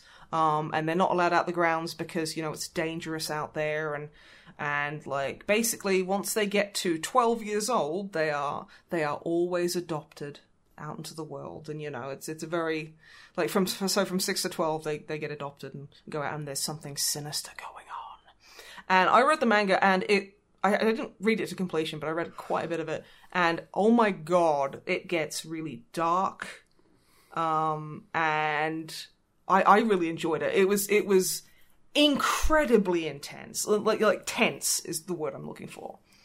And like watching the manga, it's not CGI, which I love already, because I really don't like the look of CGI anime. I mean, like, it's starting to look kind of okay now, but I still prefer like more traditional kind of stuff. So yeah, and it honestly, it captures everything very, very well. It's got that serious tenseness. Like, there's a very popular scene in the manga where one of the main characters, because it's like 3 main characters, Emma, Ray, and Norman, and they're all like 11. So, you know, they're getting to the age where they're going to go get adopted, and they're all like, oh, I don't want to leave my family, but it's also going to be really cool and stuff. And she's sad because one of the younger kids got adopted. And, you know, but like there's a sinister twist in it, and, you know, Emma knows. And, you know, the mum knows that somebody was there to witness the adoption, because like one of them left like the kid's bunny, like a little toy there. So she's kind of like, Emma's like kind of, she puts her hand up against like this corkboard where the little girl's drawing was, and then it's like it's like the next, it's like the Junji Ito page turn. The next turn is just the woman, like the mother, with this really fucking sinister look on her face, just really close to the kids, like to her face, being like, "Are you okay?" And it's just like that. Literally gave me like a jab of like fear in my stomach when I read that. It frightened me. I was like, "Oh fucking hell, okay." And they did that, which honestly I knew it was coming, so it didn't get me as bad. But yeah. And, oh, no, they've truncated a bunch of it, so, you know, it's like, it's kind of happening quicker, and it's like, no, I'm thoroughly enjoying it. It is very tense. So, yeah, no, The Promised Neverland, like, it's good. It's a good anime. Deals with some kind of dark kind of, like, subject matter, but it is worth a watch. So, yeah. Cool. I'm not going to spoil anything because okay. Yeah, but no, that's all I've been up to. Which I have been up to stuff, and I'm happy. Okay, well, I guess then we should move on to questions. Questiones. So, yes, Matthew. Yes, Drummond Matthew. I called him Drummelkins earlier. I don't know if you like that. Was that when you weren't calling him Train Fucker? Yeah, when he texted me earlier, going, "Hey, we're recording," and I'm like, "Yes, Drummikins." Well, what's the email address people should send questions to, Matthew? Sorry, I was stretching. Unacceptable. Need to have a quick cum. Okay, it's onlydrummermatt at gmail.com. Nope. It's No. the drummer Matt. Because only suggests I wasn't passing it on to you. So the drummer Matt means that I might occasionally tell you what's going on as well. So, please confirm the email address because of that fucking mess. Yeah, that was a mess. TheDrummerMatt at gmail.com. Oh, almost got it wrong. fucking nerd. Okay, Right. What are the questions, friend? Okay, Jeez. First up, very important question here from 6 Foot Alligator. What? Hello. I love you, 6 Foot Alligator. One day I will let you live in my house. I don't want to own you because that implies that, you know, you're not a sentient being. But I mean, 6 Foot Alligator is a cuddly toy, so... Yeah, I know. That's what I was saying. Because I've been going on about that fucking 6 Foot Alligator. What Yes. is your opinions? What are your opinions on coleslaw as a food? Sucks. Fuck coleslaw. Fuck it. What's a cole and why can you slaw it? It's bullshit. It's gross. It's fucking lame. Wow. Sloppy bullshit. Shit. It's like giant cum, and I hate it. Okay, well, the second part of the question is it okay to eat on its own or only as a side? I guess neither, as far as you're Burn both it! concerned. No, you shouldn't be eating that 6 Foot Alligator. I'm concerned. I But am it's concerned for you. It's salad that's improved with lots of mayonnaise. What's wrong? Coleslaw is great. Coleslaw in a burger with chips. Oh, God. Look, just Matthew- use lettuce, you fucking psychopath! But then Look, you it's put fine, mayo on your it's lettuce, fine. and then it's coleslaw. No. Look, it's fine. This is a democracy at the end of the day, which Not means... when it comes to fucking coleslaw! Which means that because both of us think that it is gross slop, officially it's gross slop. Oh no, You're because afraid you're wrong, Matthew. presumably 6 Foot Alligator likes it, otherwise they wouldn't be asking, so it's a 2-all draw, actually. They No, don't have a because- voice. That they are not here in person to They ain't argue got their a case. 6 Foot Alligator in this fucking race. Coleslaw is banned. Okay, well, Coleslaw is violence. apologies, 6 Foot Alligator. I like it for what it's worth. I think it's great. Although I wouldn't really have it on its own, because it's for going on chips, as far as I'm concerned. No! Oh my god. Anywho, alright, let's move on before Snipe gets far too angry. What do you mean before I get far too angry? Fair. Okay, next up, Nathan. Nathan is an Australian.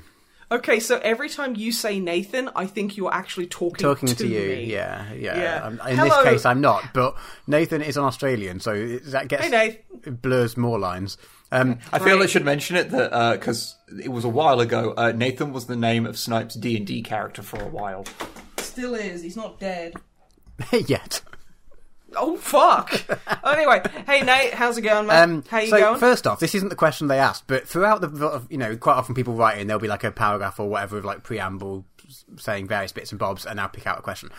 During Nathan's introduction preamble of the thing, they mentioned that they were Australian, but they also they said the phrase, "That's enough pissing in pockets." And I wanted to ask Snipe, as another Australian, is that an Australian phrase? Or is that just a weird phrase? I ain't been there for a while. Love it, but I was like, is that just normal Australian talk? I ain't been there for a while, but that does sound very... It does sound Australian. That sounds true blue, mate. That sounds a true spot. It does feel like something that should be more widespread. It's like the whole, we're not here to fuck spiders. Come on. I do like when I hear to fuck spiders. I do like that one. I am here to fuck spiders, and we're not here to fuck spiders, except for spiders fucking Georg, but he is an outlier and should not be counted. Oh my god! Does he fuck like 250,000 spiders a year? Yeah, he fucks all the spiders that other people swallow. Okay. You know what? I don't even want to know if it's before or after. But yeah, no. Fun fact, I don't know if Anyway, enough pissing in people's pockets. Yeah. I don't know if people know this, but the whole thing about eating spiders in your sleep is literally a falsehood spread to prove that falsehoods spread really easily. Yeah. Okay. I like that.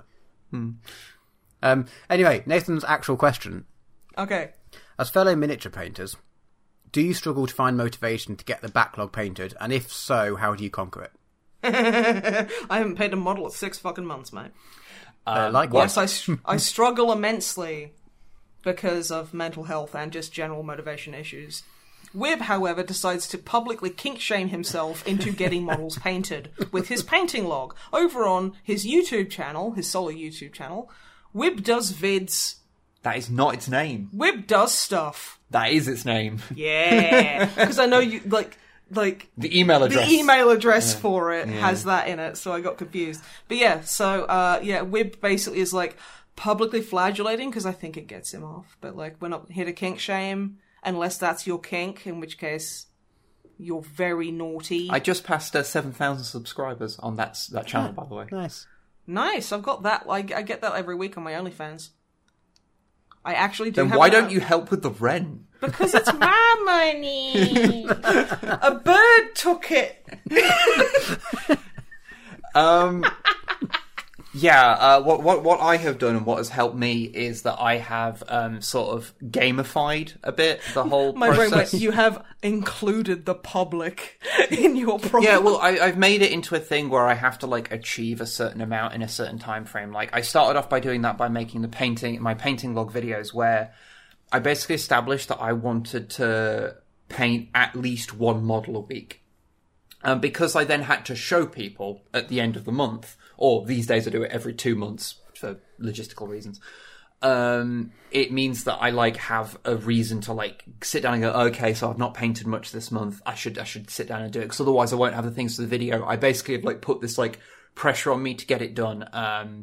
And likewise, I've done hobby streaks on Twitter quite a few times, where you take a photo of what you've done each day and see how many days you can keep it going. My record is 100 days where I actually stopped doing it at 100 days. I personally would have stopped at 69, but then again, I am an individual of refined taste. I wouldn't have beat my previous record of 77 days, though, if I'd have done that. Okay, 77 is punk as fuck, yeah. And also Star Wars, so nice one. Yeah. But 69 is the sex number. I know. But yeah, I found that helped because the real trick I've found is you have to make these things become a habit. I find it's difficult to do that shit as you get older because you just can't be bothered. Yeah, especially if you've not got the time to do it. Like, I'm lucky. I make fucking YouTube videos for a living. I have the time each day to be able to do that because I'm not commuting all the time to get back and forth. So I have hours a day that. Although total power play, you set up like a wet pallet and a fucking like painting station on the bus in the morning. I mean, some people do that. They paint on the train and shit. Some people do. I mean, on the train. That makes I wouldn't sense. do it on the bus. You could go all over the place, but yeah, that's what I'm saying. That's a total power play. I mean, it depends on how neat tabletop ready is to you, and how distracted you are on trains. Yeah. Well, I mean, if you're fucking them, I can imagine you'd be quite distracted. Just don't try and paint on a train that Matt is fucking, because the constant you're constantly going back and forth the thing is shuddered. Okay, so if Drummer Matt fucked a bullet train, I think you'd be okay painting on one of those because they're like notoriously stable and smooth.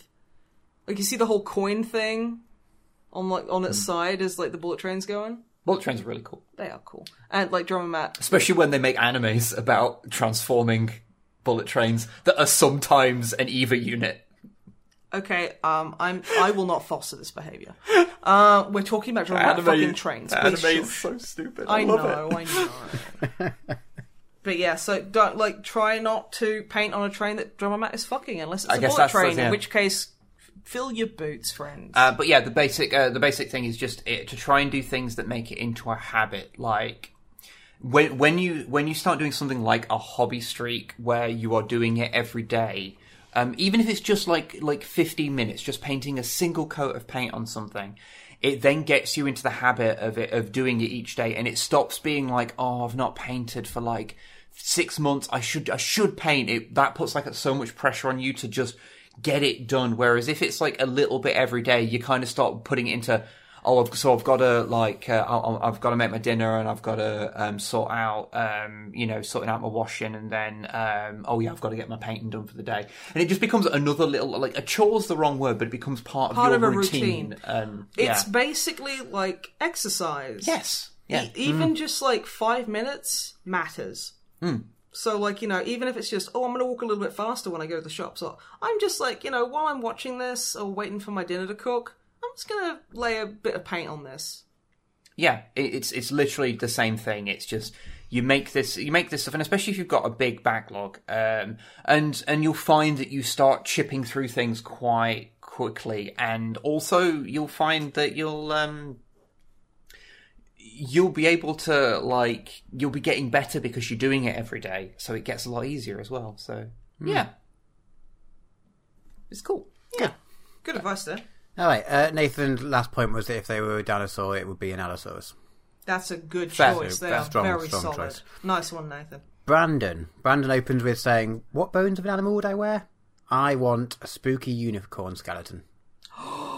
Good choice. They said they'd make it work. I don't quite know how, but there's not many ways that you can not work that. I mean, to be honest. there's I can never remember the Welsh word for it, but there's that horse skull that just shows up at your house and is demands to be let in. Does it sing songs? It sings songs at you, and then you let it in. It's an actual Welsh tradition. Drummer Matt, stop being so insensitive. Hey, no, I didn't say anything. It's a mythological. It's like thing, Mary Louise or something. Loued or I can't remember. And people dress up as it. Yeah, and it's really cool. Yeah. I was literally about to reference that because I was going to say, well, horse skulls are already rad as shit. They Just are ask the Welsh. Yeah, they're very fucking cool. So that is, they are an individual of taste and refinement. Nice. Well, Brandon's question. Mm-hmm. You're put in charge of marketing a real non-40k product. That is dangerous. But using 40k lore or elements. So, for example, like Guardsman brand or themed soap or towel crisps.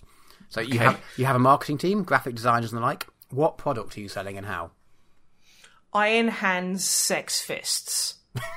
It's like the Belladonna Bitch Fist. It's like the Belladonna Bitch Fist, but it's just silver like silicon. The biggest one they sell is the Ferrus Manus. Yeah. Yeah. But Manus is capitalised because it looks like man-anus. That was unnecessary. Well done.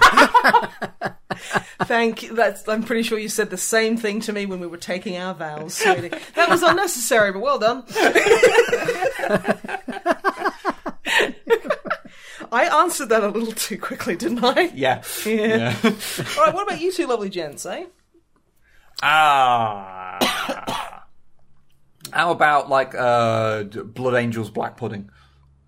Yeah, that could work.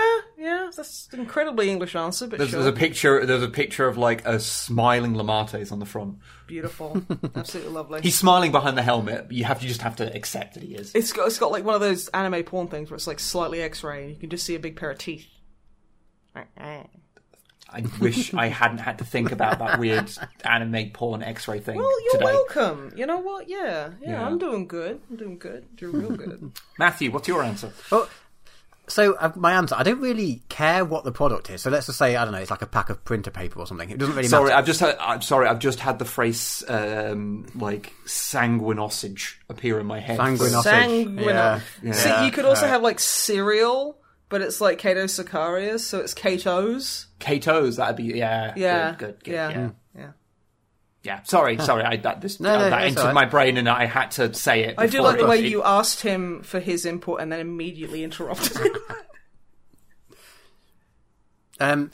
So for mine, I think it doesn't really matter what it is, but the marketing department will just like employ like an actual Space Marine to just stand in supermarkets with like their bolter and just like aggressively shout at anyone to buy the thing and like just he's like 10 foot whatever, you go to like Tesco or whatever and you're like, buy this printer paper with like a full size, but I feel like you just buy whatever it is shit that you're selling. It doesn't really matter what the thing is. Basically put the middleman out of advertising because it's all manipulative nonsense anyway. Yeah, exactly. So... Just scream at them. Yeah. I think what would be really cool though is if there were like, it's like, oh yeah, these are like Space Marines, like new crackers or whatever, and it's just like they have like a fucking chainsaw to one hand and like a big tray of like Ritz crackers with like cheese on them, and they just violently thrust free samples at you. And if you don't take one, they rev the chainsaw. Yeah, that's the thing. Like it doesn't matter what you're selling. I'm lactose intolerant. Okay, never mind. How about? I'm fairly sure you're more chainsaw intolerant than any amount of lactose intolerant. I actually, do you know that everyone in the world is at least a little bit chainsaw intolerant? At least a little bit. At least a little bit. Yeah, I'm not. Yeah, but you're not of this world, so you don't count. That's fair. And I haven't. I like first time I ever used a chainsaw, I was 8 years old. Your parents were very bad. That's not a big enough number. No, it's not. It is really not a big enough number. I like the idea of like maybe Raven Guard like ice cream cones because they're shaped like their beaky helmets. Oh, they could be, or you could have like little ice poles where it's like Corvus pattern ice cream cones. Ice cream. Or you could have like those kind of like those ice creams on a stick. Where you get the bubble gum, like Buffalo Bills and stuff like that. You could get that, but it's like... Wait, what? Buffalo Bills? Yeah. You get Buffalo... In Australia, there's like this ice cream, and it's like this weird, like, cowboy, and he's got a big, like, chewing gum for a nose, and it's Buffalo Bills. I imagine they probably... Did they not change the name after Silence of the Lambs came out? Nah. I might be remembering incorrectly, but yeah, basically just have that, but it's like Magnus the Red's head, and just like, he's got like... The single the gumball. Which I don't believe he's an actual Cyclops. Like, I personally believe he has 2 eyes, but he's missing one or whatever. So it's that's just usually like, how it's presented. Yeah, because I see it kind of like, it's like Odin, where he like, plucked out his eye for some of that, like, for the bones of Mimir. In fairness, because you've not read the books that have Magnus in, they straight up just say that's how it is. Yeah, that's how I personally see it. So it's like, yeah, he's just got like one big like blue eye on like the right hand side or whatever, and it's bubblegum, and it's really shit bubblegum that turns grey and loses its chomp immediately. It's blue tack. You ever chewed blue? Have you ever chewed blue tack because you were too poor for like chewing gum? I didn't do it for that reason, but I did do it. Yeah. I just wanted it. I wanted all the kids in school to think I was cool, so I just chewed a big hunk of white tack, and I was like, okay. Well, that's kind of just sad on lots of levels. Oh yeah, right. The fact that chewing gum was a fucking like a status thing. Fuck you, England. Right, yeah. Anyway, moving on. Jan. Yes. Jan. Hello.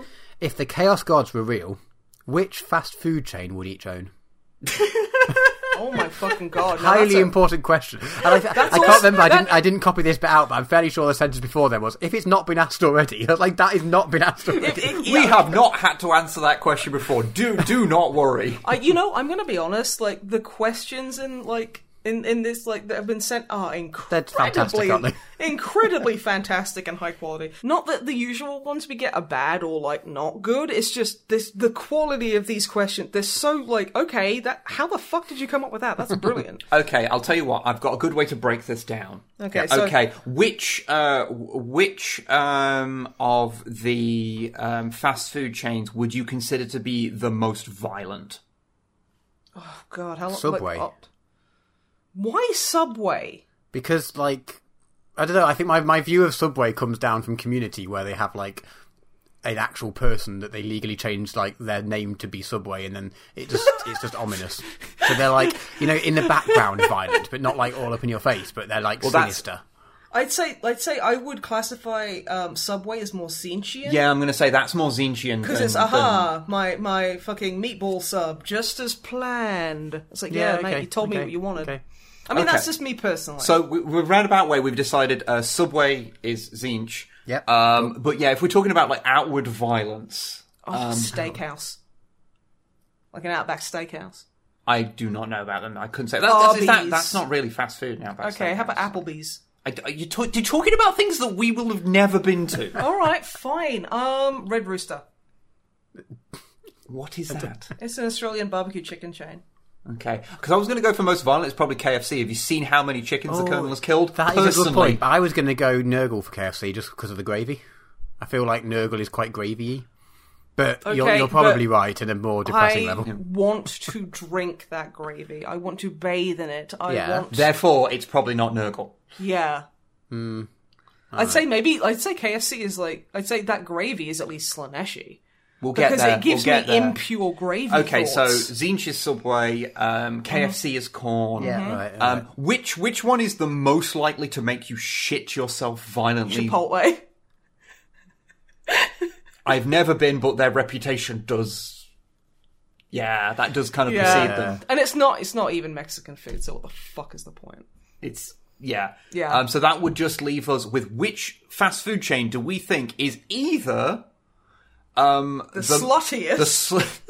The sluttiest pizzeria in your I was going to say area. I was going to say the most sexual one, or alternately, if you want to go by the actual definition of Slanesh, the most excessive. Oh God. Because I would argue that you could also say like a Five Guys would fit into like the most excessive because the amount of fucking fries they give you. Well, I mean that's like straight up a marketing ploy. They have like little fry holders that are too small, so it makes it, and they give you loads of fries, so it looks like you'll get. And also they give you like twice the fries, but it's 4 times the cost, so it's not actually. Yeah, exactly. So I was talking pure size there, not counting cost, because it is really expensive. Yeah. Which is quite excessive anyway as well. So I think Five Guys could fit quite well. I would throw my hat in the ring for Slanesh being McDonald's. Now, would you like to know why? Ask me why. I would. Why? Okay, why? Okay. Because it's this big indulgent thing. There's so many fucking calories in it. It's all empty fucking calories. It's so over the top indulgent. And then you're hungry 10 minutes later. Yeah, and you feel empty afterwards and crave more. Also, Grimace is a sexual deviant. Oh, I hope so.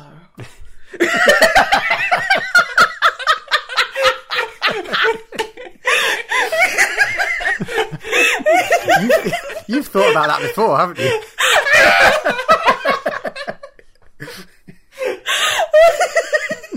I mean, he's shaped like a butt plug. It's got, you know what I mean? I mean, he's pretty large, but okay. His dick is an exact replica of him, but just smaller. With only one eye. But yeah, that would be my fine. That's my 2 cents. Yeah, that's my 2 cents thrown in the ring. Okay, good. I don't think we can top that. Moving on, very last question. Hell on Earth. Very first up, they had some... Hello on Earth. Hello on Earth. Hello on Earth. Hello. That's not their name. Drummer Matt, did you know that one egg is an oof? One egg is an oof. We all heard you. One egg is an oof. Yeah, fine. One egg is an oof. Yeah. It gets funnier the more I say it. It does not. It does. It really doesn't. What do we do? Hell on Earth had some background information on the spiky cactuses, which I was not aware of. You two probably do, because you know everything. You mean Glib knows everything, and I just sit there going, I knew that. Some background info on the spiky cactuses, as seen in the old codexes. First up, they're called spikers, or Spikia transformio, according to the Liber xenologists. That's fucking great. And also, I'm guessing they're inedible?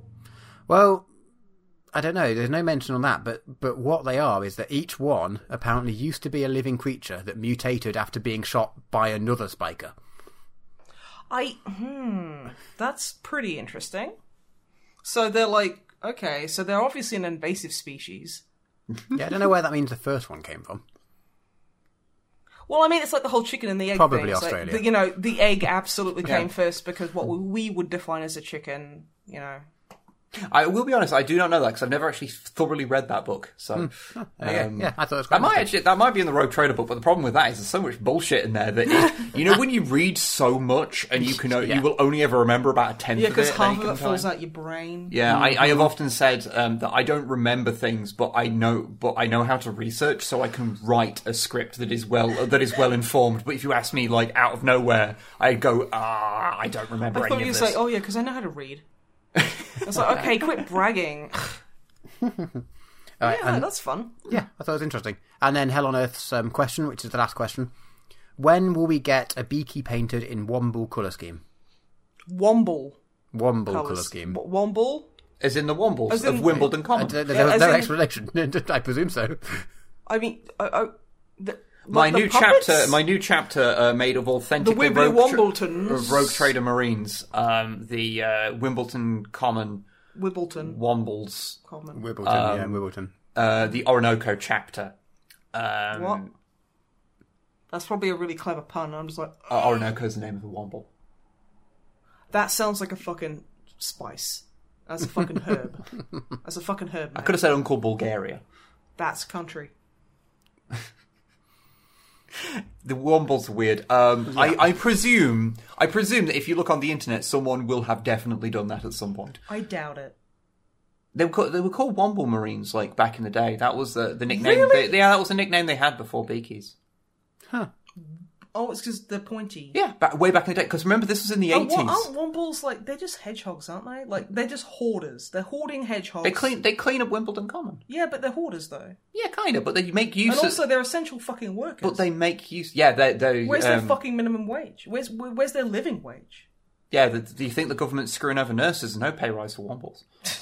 No pay rise for Wombles. Also, they are screwing over nurses. Fuck the Tory pie. Yeah. But yeah, no, because Wombles were like a much more popular media thing back when that came out. That was just Womble Marines was the common thing that they got called back in the day. And these days, Beaky kind of takes over, has kind of taken over as the more dominant thing people call it. Occasionally, someone will get really mad at you for calling them Beakies and go, "No, they were called Wombles," and you go, "Yeah, but congratulations, Greg. We also disinfect wounds now." Yeah, I in my experience, I've only ever seen people call it secondhand, but it was a very real name. No, I did. You know what? I done learn something. Also, because it was very British back in the day, so, and it's a bit more, like worldwide these days. Yeah. But yeah. But no, that's cool. Good question there, Hell on Earth. And that brings us to the end of the questions. Oh no, and the end of the podcast. Okay. Oh no. Oh no. Well, I guess thank you very, very much, everyone, for listening and for sending in questions. If you do have a question for us, then, send them in to the email address that... thedrummermat@gmail.com. Thank you for getting it right this time. I thought it'd best be said again since there was that whole thing that happened earlier. Yeah, and also I want to know, what's your favourite type of corn? So, like, do you like corn on the cob? Do you like peppercorn? Do you like creamed corn? I explicitly do not want to know your favourite type of corn. I want to know your favourite kind of corn. My favourite type of corn right now is baby corn, steamed baby corn with a little bit of butter, and it's so good. I want to know. And I like them when they're a little bit al dente. Can you say al dente, or if it's not pasta? Probably, that's fine, right? It's like, I nearly broke my ankle. It's just a little bit al dente. You see, personally, I want to know who your favourite Womble was. And why was it baby corn? No. No. Why you got to ruin this for me? Because it was already ruined. I'm just trying to make you aware. No. Anyway, thank you for listening, everybody. Goodbye. Goodbye. Bye.